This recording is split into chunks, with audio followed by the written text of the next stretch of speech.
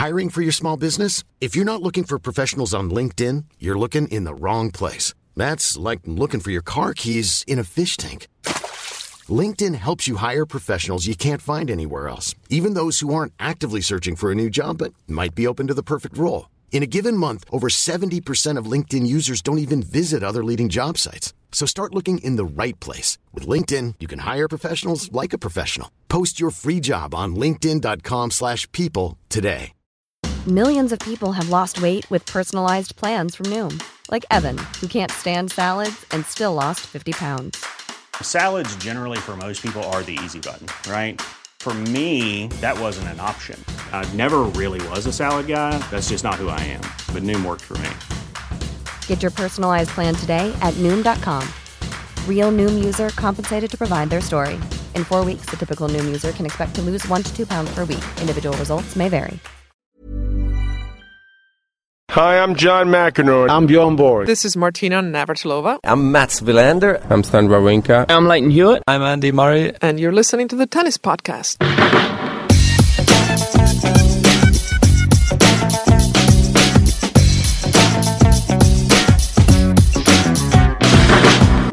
Well, Catherine Whitaker and myself, David Law, are in separate climes. I am coming to you from my windowless office at midnight in Solihull. Catherine is in Montreal in a rather more picturesque setting than mine. And I've just heard her, actually. She's in her hotel room. She's just ordered something called Arctic Char for her room service.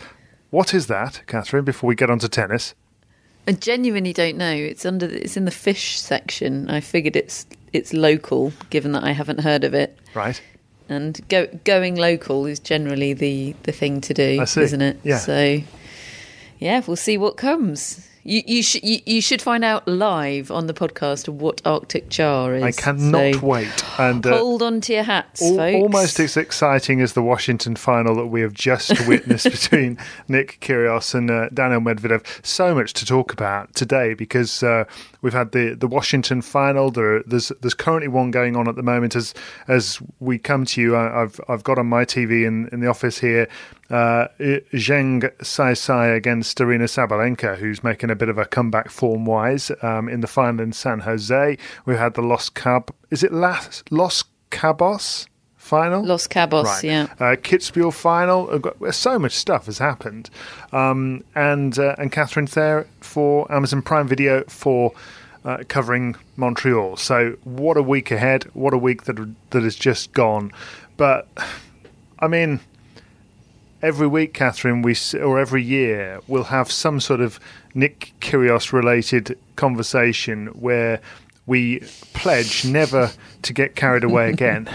And then something like this week happens with Kyrgios. He's won Washington. He's beaten Daniil Medvedev in the final in straight sets. And he's just given a speech afterwards in which he's described it as one of the best weeks of his entire life, one of his favourite weeks of his entire life. He's been in an incredible mood all week. He said he feels like he's made major strides. I mean, I don't even know where to start with the tennis and the stuff that's gone on the court, but let's just treat it in isolation. It was a fantastically uplifting experience from my point of view, just to watch it, just to enjoy it. What do you think? Yeah, I mean, in the WhatsApp chat that you, me, and my brother have, can I give away the name of the WhatsApp chat? Go on then. It's called Kyrioptimists. I mean, it's been called a few things over the weeks and months that it's existed. I think, in fact, the name of the group changed about 12 times during the course of a single Nick Kyrgios match a few weeks back. But it is currently, and has been for a while, at least since Wimbledon, called Kyrioptimists. In that chat, I described the whole week in Washington as electrifying, and that is largely down to Nick Kyrgios. Stefanos Tsitsipas played a part, Daniil Medvedev played a part today, the Murray brothers in the doubles played a part, but it was Nick Kyrgios that provided an absolutely spine-tingling week of tennis. It's just brilliant. It was just everything you could want, and I loved his celebration today. I mean, I loved everything about today, and even more so last night, the match against Tsitsipas, which we will come on to in great detail. What was his celebration, Catherine, for anybody who hasn't seen it? He collapsed on the floor. He did many gestures. Well, and then he ran over to the woman in the front row of the stand behind him, who had advised him where to serve on match point, which is Kyrgios's apparent new signature move, which again in Kyrioptimists is very much approved of. So he ran over and gave that lady a hug to thank her for her contribution to his victory.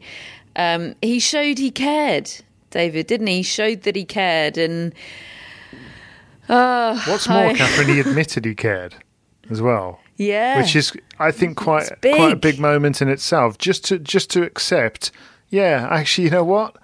This does mean something to me. I mean, as regards, let's just take that signature move, as you quite rightly call it, in well, itself. You called it. Well, he did it 3 times over the course of the week, and I found it hilarious against Stefanos Tsitsipas because it starts to remind me of Tiger Woods putting his red shirt on for the final round of majors, and to go even more extreme and probably more appropriate than comparing him to Tiger Woods is to compare him to my old favourite WWF wrestlers back in the 80s and 90s, who would have their, as the American commentators would call it, their patented manoeuvre. I'm thinking of... You are permanently, David, on the lookout for opportunities to bring wrestling into conversation. I'm thinking of people like Jake the Snake Roberts, who had the DDT. And, I don't know any of these references. Well, don't worry, I've got it all on video. Apparently, there's something called an elbow. An elbow.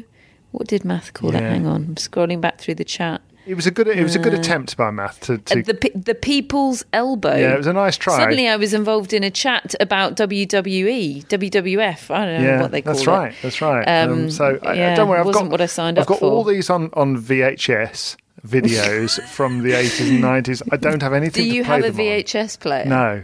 But good. You can buy them apparently next to the gramophones. Anyway, he's developed this thing where he'll.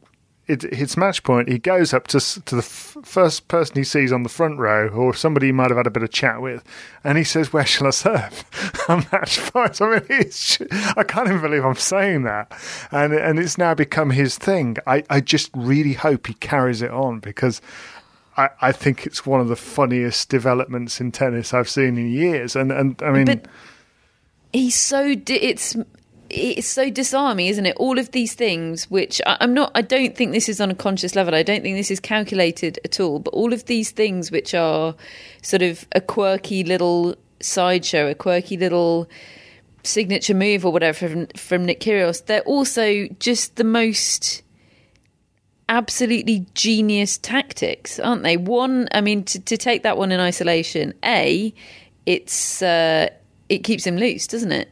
He does it in the tensest moments. He does it when he could be standing there on the service line thinking about how big the point is coming up, thinking about how important that first serve is, going up and speaking to the blonde lady on the front row and asking her where he should serve and getting the crowd reaction to that. It's all distraction. It's also... again, I should just read out the Kyrioptimist chat, shouldn't I? Which is sort of what I'm doing.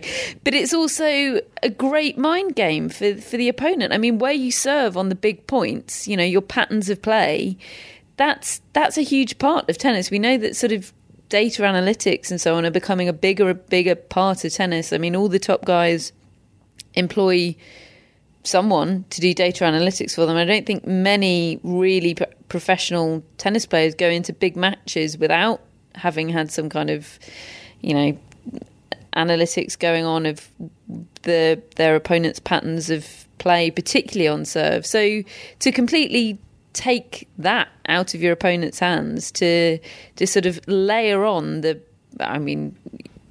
second guessing about where they might be about to serve it's genius. It is inadvertently genius. It is also saying to your opponent, right, the match is about to end.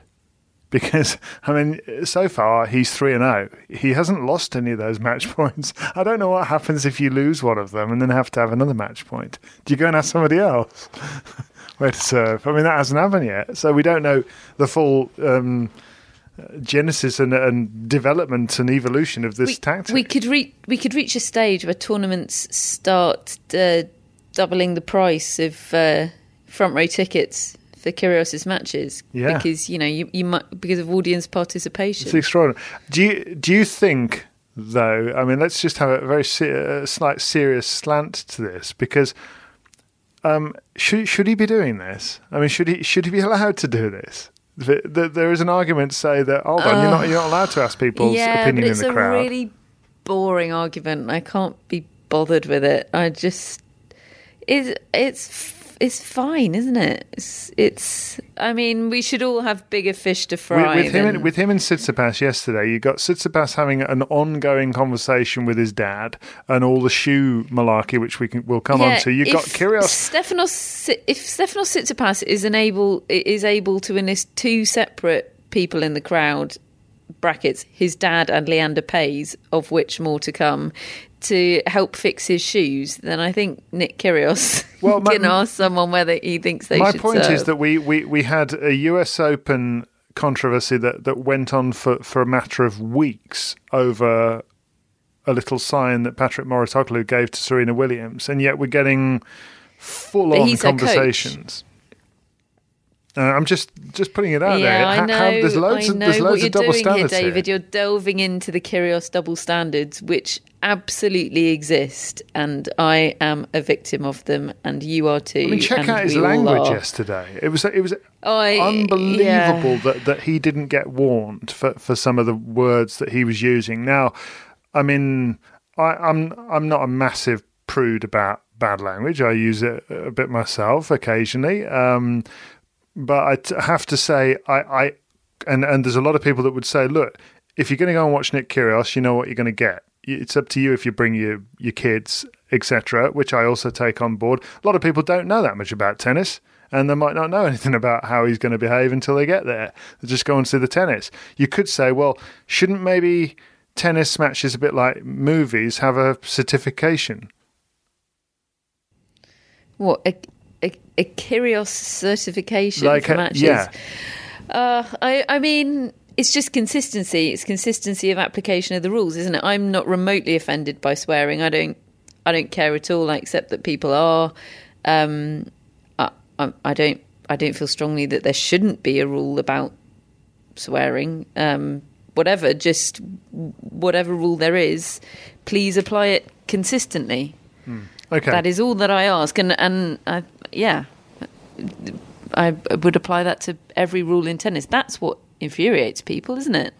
Yes. Again, with the on-court coaching rule, that's what infuriated Serena Williams. Oh, I think my Arctic Char is here. Oh, but I tell you what, folks, we'll be back in a second. More of the Arctic Char in just a moment. Burrow's furniture is built for the way you live. From ensuring easy assembly and disassembly to honoring highly requested new colors for their award-winning seating, they always have their customers in mind. Their modular seating is made out of durable materials to last and grow with you. And with Burrow, you always get fast, free shipping. Get up to 60% off during Burrow's Memorial Day sale at burrow.com/ACAST. That's burrow.com/ACAST. burrow.com/ACAST. A lot can happen in the next 3 years. Like a chatbot may be your new best friend. But what won't change? Needing health insurance. United Healthcare Tri-Term Medical Plans are available for these changing times. Underwritten by Golden Rule Insurance Company, they offer budget-friendly, flexible coverage for people who are in between jobs or missed open enrollment. The plans last nearly 3 years in some states, with access to a nationwide network of doctors and hospitals. So for whatever tomorrow brings, United Healthcare Tri-Term Medical Plans may be for you. Learn more at uh1.com. Hello, Tennis Podcast listeners. David here. Now, you might know that I love a bit of cooking, and I think I'm quite good at it. But if I'm honest, even I get fed up trying to work out what to do every night. That's where Home Chef comes in. Being able to put together a delicious meal without the long prep and the cook times, well, that's pretty cool. Home Chef provides fresh ingredients and chef-designed recipes conveniently delivered to your doorstep to simplify your cooking experience. They have over 30 options a week and serve a variety of dietary needs, so you don't have to worry about what to make ahead of time. Not only is it convenient, but it's economical too. Home Chef customers save an average of $86 per month on groceries. Now, for a limited time, Home Chef is offering Tennis Podcast listeners 18 free meals plus free dessert for life and, of course, free shipping on your very first box. Go to homechef.com/tennis. That's homechef.com/tennis for 18 free meals and free dessert for life. You heard it right. It's just someone bringing me a chocolate for my pillow. So we've had the big build-up, folks, and we thought the Arctic Char was here. They've brought me my dessert. Waiting on tenterhooks. I can't wait to find out what it is. I mean, maybe Arctic Char is a sort of coin-sized chocolate, but I don't sound think particularly so. nourishing. Anyway, okay, all right. Well, let's talk about the other stuff that went on with Kyrgios this week. We mentioned this match against Tsitsipas yesterday. I sort of vaguely saw some of his matches earlier in the week, Kyrgios, and the first thing I noticed when I first saw him play was just what a great mood he was in, and it was reminiscent of what we saw in Acapulco earlier this year, which he also won, which he beat Nadal and he beat Zverev, and he was incredible that week. And you just see this upbeat kind of veneer to his personality, which I love to see that. And then you add on what you had yesterday, a guy like Tsitsipas, who he's suddenly become best buds with, and he started playing doubles with him, and he's been really warm and cozy with him. And yet he went out there and he clearly wanted to show off, and he wanted to prove himself to Tsitsipas, and he wanted to prove to everybody just how good he is, because he clearly rates Tsitsipas. And he went 6-4, 2-love up. And I don't even think Tsitsipas was playing badly. It was just mind-bending what Kyrgios was able to do out there in terms of he was blitzing his forehand. He was striking his backhand pretty much to perfection. He was throwing in the variety. I just find myself lost for words what he's able to do on a tennis court when he's on song. It was utterly mesmerising, wasn't it? I mean, I still, throughout, I thought, and I should caveat this with the fact that I landed in Montreal mid-match. I landed and immediately looked up, because it was midway through the second set, and I immediately looked up at Matt's live tweeting of events on the Tennis Podcast Twitter account, and I couldn't, when you see it all written down and you read it all in the space of about a minute and a half, it looks I mean, it was ridiculous, I suppose, but it's that sort of condensed form of ridiculousness was, I mean, couldn't believe what I was saying. I had to check with Matt that he hadn't been hijacked or something. And then there was a point at which Matt was editing Leander Paes' Wikipedia account. It was the Twilight Zone of tennis. It was just magical. The whole thing, absolutely magical. Yes. But yeah, I mean, and the tennis matched it. That's the best thing about it, that it wasn't just fun and games and magic tricks and circus-like antics, all of which, or most of which, I'm very much up for. But it was really smart, solid, spellbinding tennis as well. Yeah. We should say, though, we saw the other side to Kyrgios as well during the match. I would say the 2 hours and 7 minutes of that match pretty much showed you his entire career. Right there. And at 6-4, 2-love, like I say, couldn't have been playing better at all.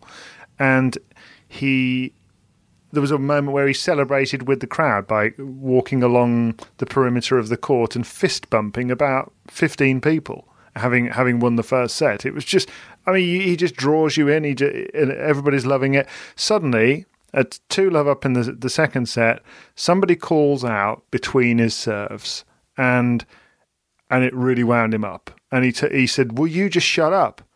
And then it happened again. And he just goes to the umpire and he goes, no, this should not be happening. These people, what are these people doing? And it just kept snowballing. And this was all in the space of a couple of minutes. And then he turns to his trainer and he says, look, if these people are going to behave like this, why should I try? Why should I try? And he's going on this total monologue of questioning why he should bother for these people who don't, and there was all sorts of swearing going on, and I think he lost about 6 of the next 8 games as he just completely capitulated in this red mist, really, out of nothing, and he just handed Tsitsipas a chance. It doesn't take a psychology degree, does it? I mean, he's actually told us there what's going on. He's told us suddenly he's in a position where he's got it all to lose. And, he's afraid of losing it. So he starts not trying or starts looking for reasons to not try. But I don't even think it was that. Something just wound him up for 1 second. Yeah, but why did he find he can find something to wind him up at any moment. Anything can set him off. It's whether or not he's in the mindset to find that thing or to want to find that thing. But then you saw this red mist start to just dissipate very gradually at the start of set 3. And between one of the points, I just heard him say under his breath, man, you've got anger management issues.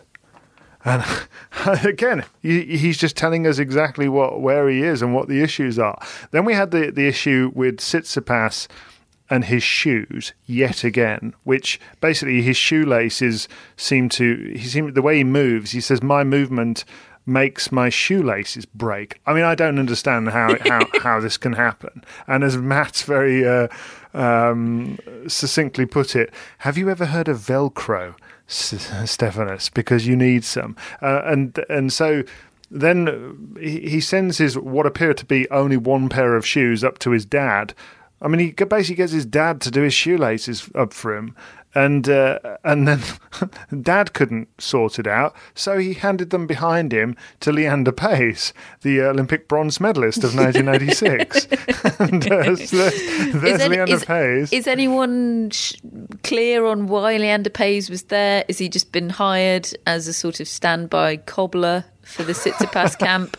I don't know why he was there. Yes, at which point Matt decided to just add a little bit of fun. Edit Leander Paes' Wikipedia to professional tennis player and cobbler. Which, well, he did seem to fix them, didn't he? Yes, he did. But this isn't a one-off problem for Tsitsipas, though. It happened the previous day against Benoit Paire. I mean, he seems to be having ongoing shoelace issues, which, yes, I mean, feels like one of life's easier problems to solve to me. Do you know what I mean? Got to sort that out. There's enough to contend with in the realms of difficult to solve problems. The match just got better and better. It went into a final set tie break. Then Kyrgios, I think, was leading 5-2 in the tie break. Managed to go 6-5 behind and then win it. So it was just so much entertainment. I find it hard to really do it justice in describing it. I've even missed out one of the best shots I think I've ever seen, which is the overarm service deliberate drop shot.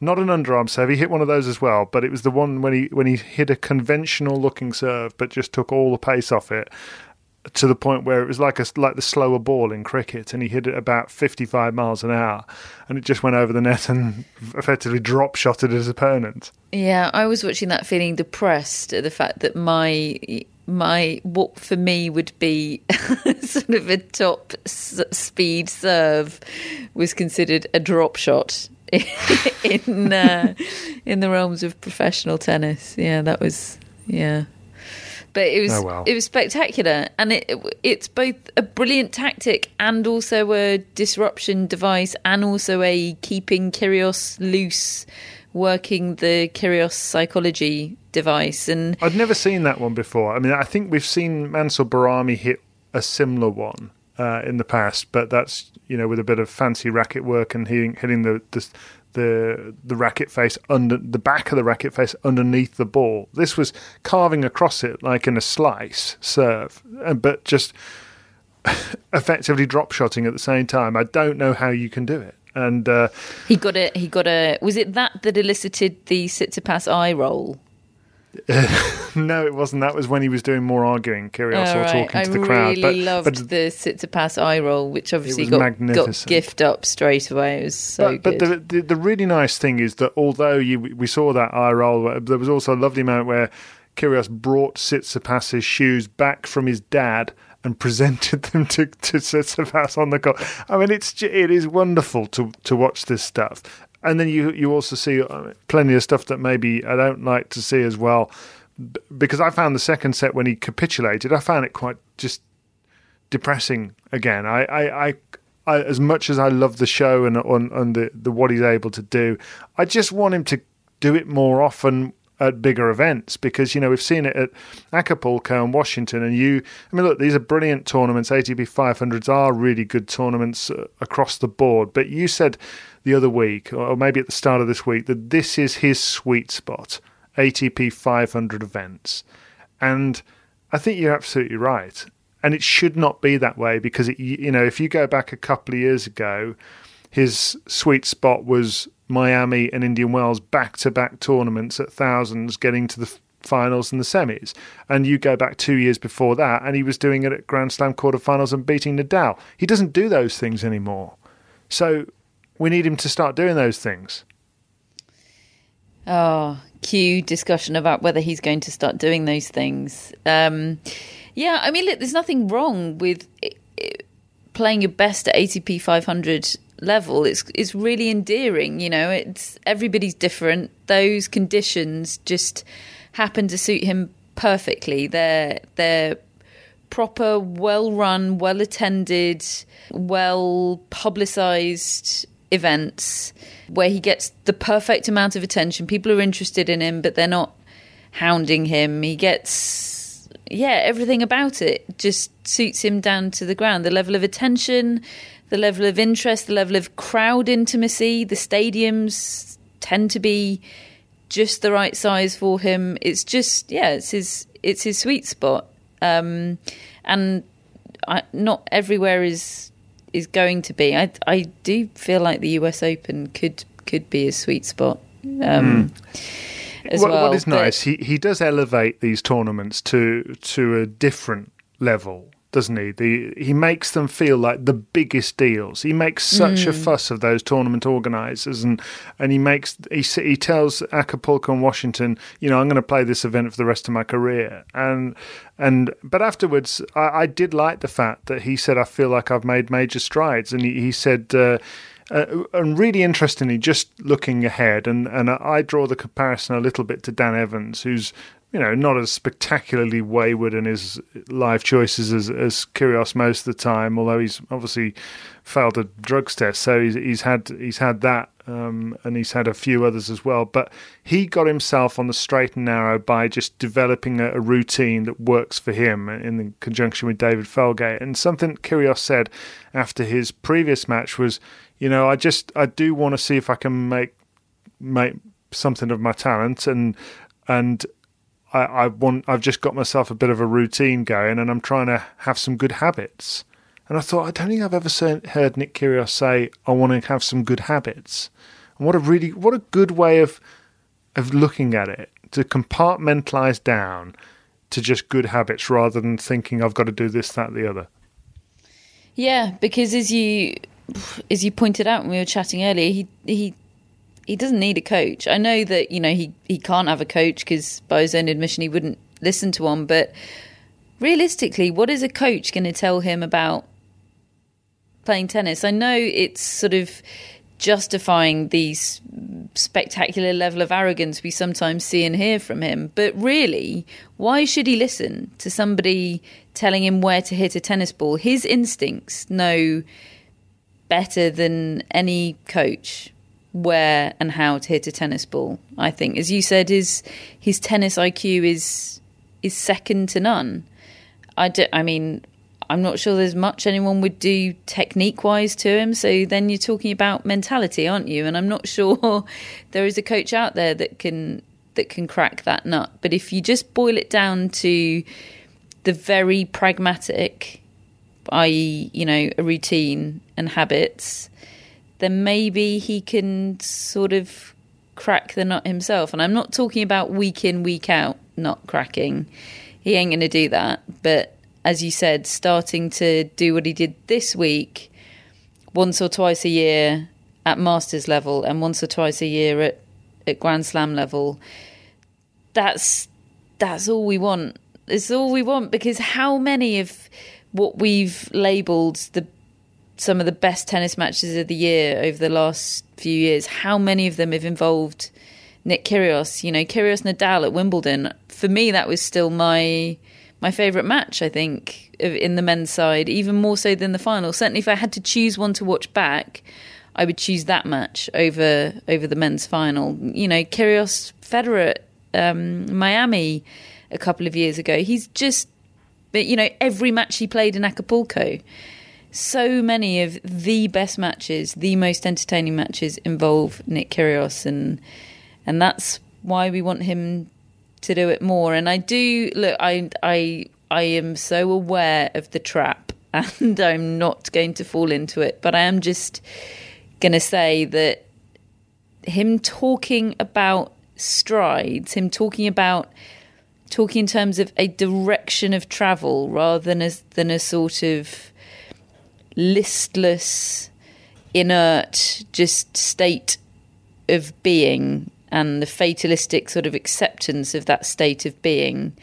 I don't know, just talking about direction, strides, that language does feel a little bit indicative of a difference to me. And also, David, the fact that he had prepared his victory speech. I suppose he would have given a speech either way, so... On his phone. Got his phone out. Yeah, but don't you just love the thought of Nick Kyrgios last night sitting in his hotel room preparing a list of who to thank in the ceremony? I love that. Because I could imagine that being something that a year or two ago Nick Kyrgios would have thought not to have been cool. But it was cool. Certainly the way he did it was cool anyway. Yeah, well, I think he might have to pull out of Montreal or Cincinnati. I think Kyle Edmund would be pleased if it were Montreal. Yeah, they're due to play first round. I spoke to him about that first round matchup earlier today, and he sort of said all the right things, but there was a slight look of terror in his eyes. Oh dear. Yes, but I mean, he was feeling his back a bit today. Maybe that was nerves as well to some degree, Kyrgios, but it's so brutal. This is the most brutal of the lot in terms of run-ins to a slam, and a handful of players have won them all of these tournaments. I mean, look, I'm not saying that Nick Kyrgios is going to win any of them, because he's still that bloke who's ranked down in the 30s and 40s. But David, I think if he wants to give himself a chance of doing anything meaningful, he's going to probably have to pull out of one of them. Yes, Catherine? My Arctic char has arrived. Okay, right. Hold by your beds, folks. Thank you. So I have the Arctic char. Lovely. It's fish. What's it look like? Fish. Is it all right, or? Yeah, it looks great. Yeah. Does it? Yeah. Okay, take a picture. Yeah, I will. We'll put it on it. We'll put it in Instagram, folks. Don't worry. Arctic char will be more than just a description and a name very soon here on the Tennis Podcast. Right. Well, how long have you got before it goes cold, or do we need to wait until afterwards? No, I'm fine. It can wait. Okay. I've heard that Arctic char is best served lukewarm. Is that right? Well, there you are, Tennis Podcast listeners. These are the lengths that Catherine Whitaker will go to in order to make sure you have your Tennis Podcast, which has not yielded the greatest set of results for us in our predictions this week. Every week we give you our predictions in our newsletter for the week ahead. And if you would like to... Absolute clusterfudge this week, David. We were terrible, weren't we? Yes, I said the Murray brothers would lose in the final in Washington. What did you say? I can't remember. I said Sloane Stephens would win Washington, and she lost in the first round to... it was so memorable. It was so long ago. Yes, she lost to stand by. Matt said that Guido Pella would win Los Cabos, thinking that it was on clay, only to discover that it was on hard court, and he lost. Actually, he got to the semi-final, so good effort from Guido Pella. But we were 0 for 3, folks. But if you would like to be able to listen or read about our weekly predictions every single week, you can do by signing up to our newsletter. It's free. It goes out just after we've released the podcast every week. And if you want to do that, there's a link on your show notes on your phone or your iPad or whatever you're listening to this on. If you just go and scroll down, you can click and sign up for it. Anyway, Rebecca Peterson. Oh, right. There we are. Well done, Rebecca. Yep. Good win over Sloane Stephens. Beat the top seed and former champion Sloane Stephens in round 1. Shattering Catherine's dreams. Who would have thought it? Who would have? It's not you. So, who did win Washington? Well, it was, on the women's side, it was Jessica Pegula, who's ranked, she's going to be ranked 55 in the world now, apparently. She beat Camilla Giorgi 6-2, 6-2. She's 25 years of age, is Pegula. And, I mean, I've heard a name. I don't think I'd ever seen her play. I haven't heard too much about her. So what did I do, Catherine? I went and spoke to American Andrew. Andrew Bridges, who's our intern, following in the footsteps of Matt Roberts, and this is what he said about Jessica Pegula. He said, "So I started paying attention to her a few years ago when her parents bought the NFL franchise for the Buffalo Bills in his hometown, and her parents outbid Donald Trump, allowing him to pursue other opportunities," which he obviously has done. Donald Pegula, Trump has made it onto the tennis podcast. Yeah, sorry about that. Terry Pegula is an oil billionaire, and his wife, Kim, who was adopted off the streets of Seoul, is now considered the most powerful woman in US professional sports. Jessie, who's won this title, has opened 3 restaurants in Buffalo called Healthy Scratch, and has a skincare line and a clothing line with a sister that they sell locally. She does I asked him, well, what sort of player is she? Because I've seen the highlights of this winner when she had over Camilla Giorgi, and she beat a 6-2, 6-2. You know how hard Giorgi hits the ball. Well, yeah. This woman was just absorbing that power and sending it back at her, just using it against her. Andrew says she does everything reasonably well from the back of the court. She's an aggressive baseliner, but she doesn't have a weapon that could really take her to the next level. But her first serve is solid enough. She moves well, and she's had a tough time with injury, but now she's healthy. So, good for her. Well done. And so there's American Andrew. Thanks for that, Andrew. That is extraordinary Jessica Pegula insight, Andrew. Yes. Thank you. That's why you listen to this show. What will we have for you on next week's David and Catherine Read Out WhatsApp Chats podcast? That's what it's come to. So what else has happened? Los Cabos was won by Diego Schwartzman over Taylor Fritz. San Jose at the moment has Aryna Sabalenka a set down against Zhang Saisai, and Sabalenka's looking a bit forlorn. But nice to see her back in a final, isn't it? Although she's 6-3, 2 love down as I speak. She's had some good wins this week. I'd call that regardless of how this final pans out. She's got breakback point Sabalenka.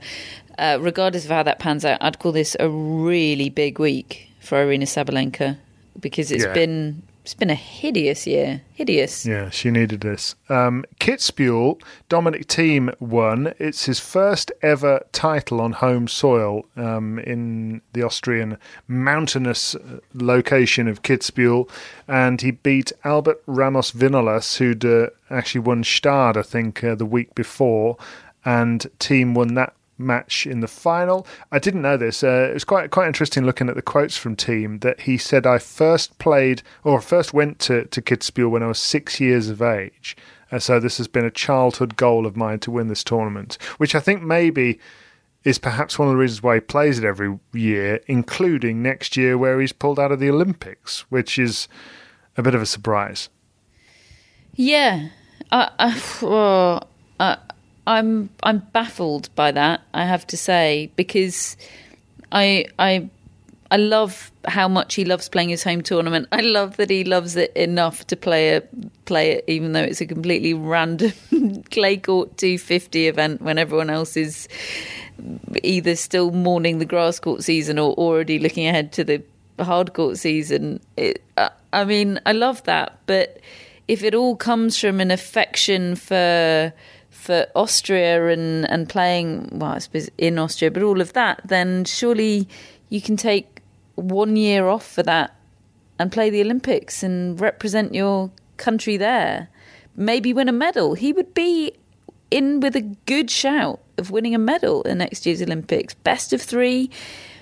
If it's a slow hard court, if it's anything like Indian Wells, then he absolutely would be. Kitchball will be there in 2021. I don't get it.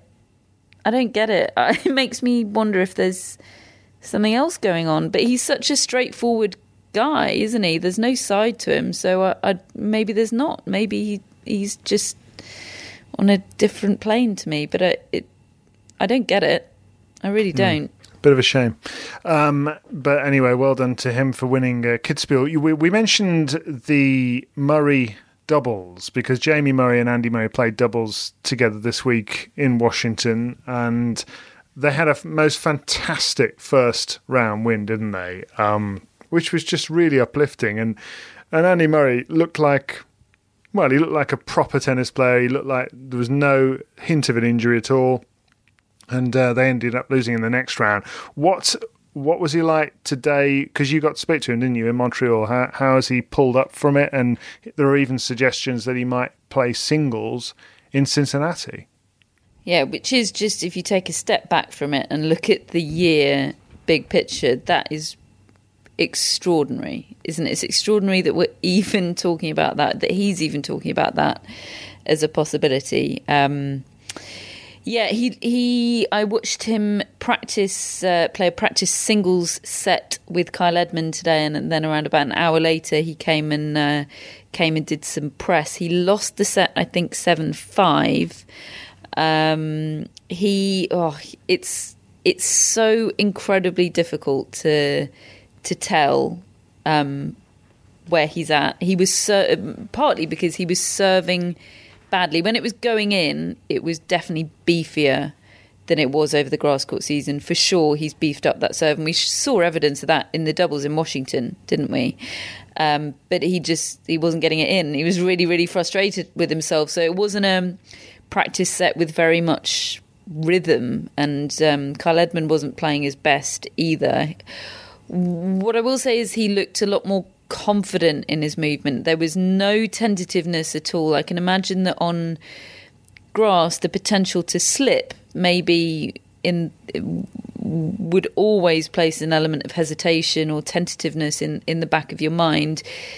There didn't seem to be that at all today on the hard courts. He looked like, maybe he still needs a bit of extra sharpness, a bit more of that explosive speed, that explosive movement, but he did look confident in it. And afterwards, when I spoke to him, he was extraordinarily relaxed. I still think, although he's saying he's not yet decided, he wants to play a couple more practice singles sets or practice singles matches before making his mind up about singles in Cincinnati. I got the impression he was optimistic about that. He said if he doesn't play singles in Cincinnati, he won't play singles at the US Open because he doesn't want his first singles tournament back to be best of 5 sets, which absolutely makes sense. I think he's really, really excited about getting to play singles again, but he's genuinely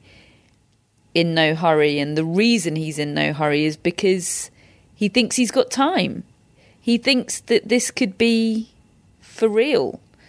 And he doesn't want it to be for one tournament or for one swing. He wants this to be a proper comeback, which could maybe get him to somewhere near the top of the sport for several more years yet. And in the context of that, a couple of weeks here and there is is nothing. Look, he might be wrong. That might not be achievable, but he thinks it might be. He thinks it's worth having a shot at, and that being the case, there's no need to rush it.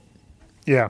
Well, the first match they played in the doubles was against Nicolas Mahut and Edouard Roger Vasselin. I mean, it was just the most fantastic doubles match. Just reminded you once again of how great doubles is to watch. The second match that they played, they actually were winning that one as well, but ended up losing out to Raven Klaassen and Michael Venus 10-7, the third set tiebreak. But they're a really good doubles pair, the Murray brothers. We've seen that in the past, in the Davis Cup final, of course, and the run to that title. I think Jamie Murray's now going to go back and play with Neil Skupski over the next couple of weeks in Montreal and Cincinnati, and then at the US Open, whilst Andy is going to play with Feliciano Lopez this week in Montreal, which is pretty cool. One thing sorry, go on, Catherine. Well, just a minor update on that. Murray said if he doesn't play singles in Cincinnati, he will play doubles with Lopez. So basically, Lopez has made himself available as his doubles partner if he wants to play doubles, which is, what an option to have. What a great sort of resource in the Murray comeback Feliciano Lopez is proving to be. And he said that if he didn't play singles at the US Open, Murray said he would want to play with Lopez, but that Lopez was under a little bit of pressure from his Davis Cup captain to play with a Spaniard, the US Open. So there could be... Okay. Who is the Spanish Davis Cup captain? I forget. Can't remember. I'm Googling. Okay. All right. You Google while I just say this. We've had a lot of notes and messages from listeners who were frustrated at the fact that they were unable to... Go on. It's Sergi Bruguera. Oh, okay. Well done, Sergi. Welcome to the Tennis Podcast. We had a number of messages over the last few days from people who had been hoping to watch that Murray doubles second match against Klaassen and Venus and were unable to because it just wasn't put out on the international feed anywhere. And obviously Catherine's in Montreal for Amazon Prime Video, who have the rights to the ATP circuit, and we'll be producing all these matches from Montreal and Cincinnati and the US Open as well over the next coming weeks. And a lot of people were upset that they weren't able to watch this match. So what we did is we asked Amazon why it was that match wasn't available to be seen, and a spokesperson got back to us and said that as an international rights holder, we were only provided coverage of the Stadium Court at the City Open that day. The Murray doubles match was unfortunately not made available to us as the match was placed on a different court for scheduling reasons. We apologise for the previous incorrect information on our site. We believed we would have the match available and apologise to our customers for this mistake. It does remain one of those frustrations, doesn't it, Catherine, that I think at ATP, certainly 250 and 500 level tournaments, not all doubles matches are produced. And I spoke to Simon Higson at the ATP Tour today, who's their Vice President of Communications, who said that there are talks ongoing about what to do with the situation and how next steps to be taken. I think there is a desire to certainly improve the number of matches that are produced and put out, because companies like rights holders like Amazon, they can only show what they're given, basically what they're sent as international rights holders, and then the viewer ends up missing out if there are matches they really want to see. I just think we're at a stage now where there's so much content out there that doubles matches just need to be produced across the board on the tour, no matter what they are and no matter where you are.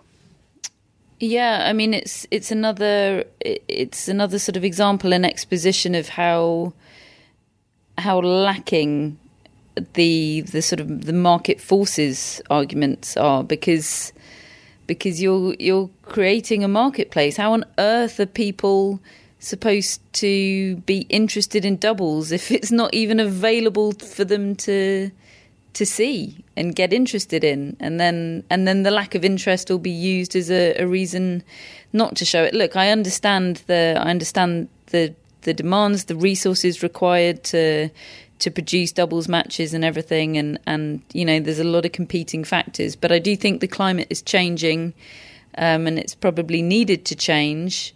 I know it's something that Jamie Murray has been campaigning for a long time, to increase the production of doubles matches, just to make it available to a bigger market, bring it to more people's attention. And recent developments seem to be shifting the goalposts a little bit, and I think that's very welcome. Because as you said, doubles has been having a moment, and it feels like it's back in fashion, and there are so many more opportunities for it to be showcased, and it is so much fun to watch if you actually have an opportunity to spare the time to, and are given it on your device or whatever you watch these matches on in order to see them. So that's that. Just very quickly, Catherine, matches in Montreal in the first round, the draw. We just had a look before we came on at Toronto. My goodness, it's hard to know where to look. There are so many incredible draws in the WTA event in Toronto. But I mean, you mentioned that first round of Kyrgios against Edmund. There's also Wawrinka versus Dimitrov, with the winner to face Khachanov. There's Nadal against Dimonor or Dan Evans, who's qualified in Montreal, and there's Dominic Thiem against Shapovalov or Herbert. It's a cracking week in store, isn't it? On both the men's and women's side, because in Toronto, because you got the men's event in Montreal, the women's event in Toronto, and in the women's event, you've got Serena Williams, you've got Simona Halep, you've got Naomi Osaka, basically everybody. Yeah, and I mean, look at some of the first rounders in Toronto. Wozniacki, Putintseva, Sasnovich against Mertens. You've got Keys against Vekic, Pavlyuchenkova, Sabalenka, Ostapenko, Garcia, Bouchard, Andreescu. I mean, that is, the Canadians are salivating in Montreal about that. And in fact, I was chatting to a Canadian journalist earlier on today who was saying that a couple of Canadian journalists this week will be commuting between Toronto and Montreal to cover both events, because they just can't afford to miss anything. With Felix Auger-Aliassime being the big deal he is here in Montreal. This is his first time ever playing his home event. Of course, he played the Rogers Cup once before last year as a wildcard, but that was in Toronto. And he's from Montreal, so this is a huge deal for him. Denis Shapovalov and Milos Raonic are a big deal as well, of course, but Felix is the deal in Montreal. And then to have Andreescu against Bouchard first round in Toronto, these are, none of that can be missed for the prominent Canadian journalists. Kerber, Kasatkina, Sharapova, Kontaveit, Suarez, Navarro against Venus Williams, Sakari against Risk. It's just Konta Yastremska, awesome. Azarenka, Georgie. It is all brilliant. Kenin Suwei-Shea. It's so good. Oh, I'm not even sure she's got into the draw. Oh dear, poor Matt. I don't think she's in it. Was she in qualifying? Don't see her. Oh, no, she's not. Well. She's not there. Next time, maybe, Victoria. To be honest, that's not a draw that I think she'd fare well in. It's just ridiculously good. So exciting. Yeah, it sure is. Okay, well, I think that just about does it, Catherine. I think you better go and have your Arctic char, or whatever that is, and let us all know about it next week. Can't wait. And we will be back with another show once Montreal and Toronto are finished. Catherine will be there throughout for Prime Video, and we'll catch up straight after the finals, etc. The week after, we've already hatched a plan, hopefully, to meet up with Matt Roberts, because we know you want to hear from him, and then we'll will be daily throughout the US Open, of course, here on the Tennis Podcast. And then we will be done with our Grand Slam dailies after that for the year. We've got loads more things we still want to do over the course of the next few months to hopefully give you as many good shows as we possibly can. And then we'll be kickstarting our 2020 season from December the 1st. If you'd like a reminder about that and you want to pitch in order to help us continue this this show that we produce every year, you can do so. We'll give you a reminder on December the 1st if you sign up for it. Again, go to your show notes and you can stick your name down if you want to have your email address on there, and we'll just send you a note to say, right, we're crowdfunding our 2020 season, so stick your name down there. And we are produced in association with The Telegraph. We're executive produced by tennisballs.com. We have our mascot, who is Rio with a Y, and we will be back next week. Catherine, have a great week in Montreal, and we'll see you all next week.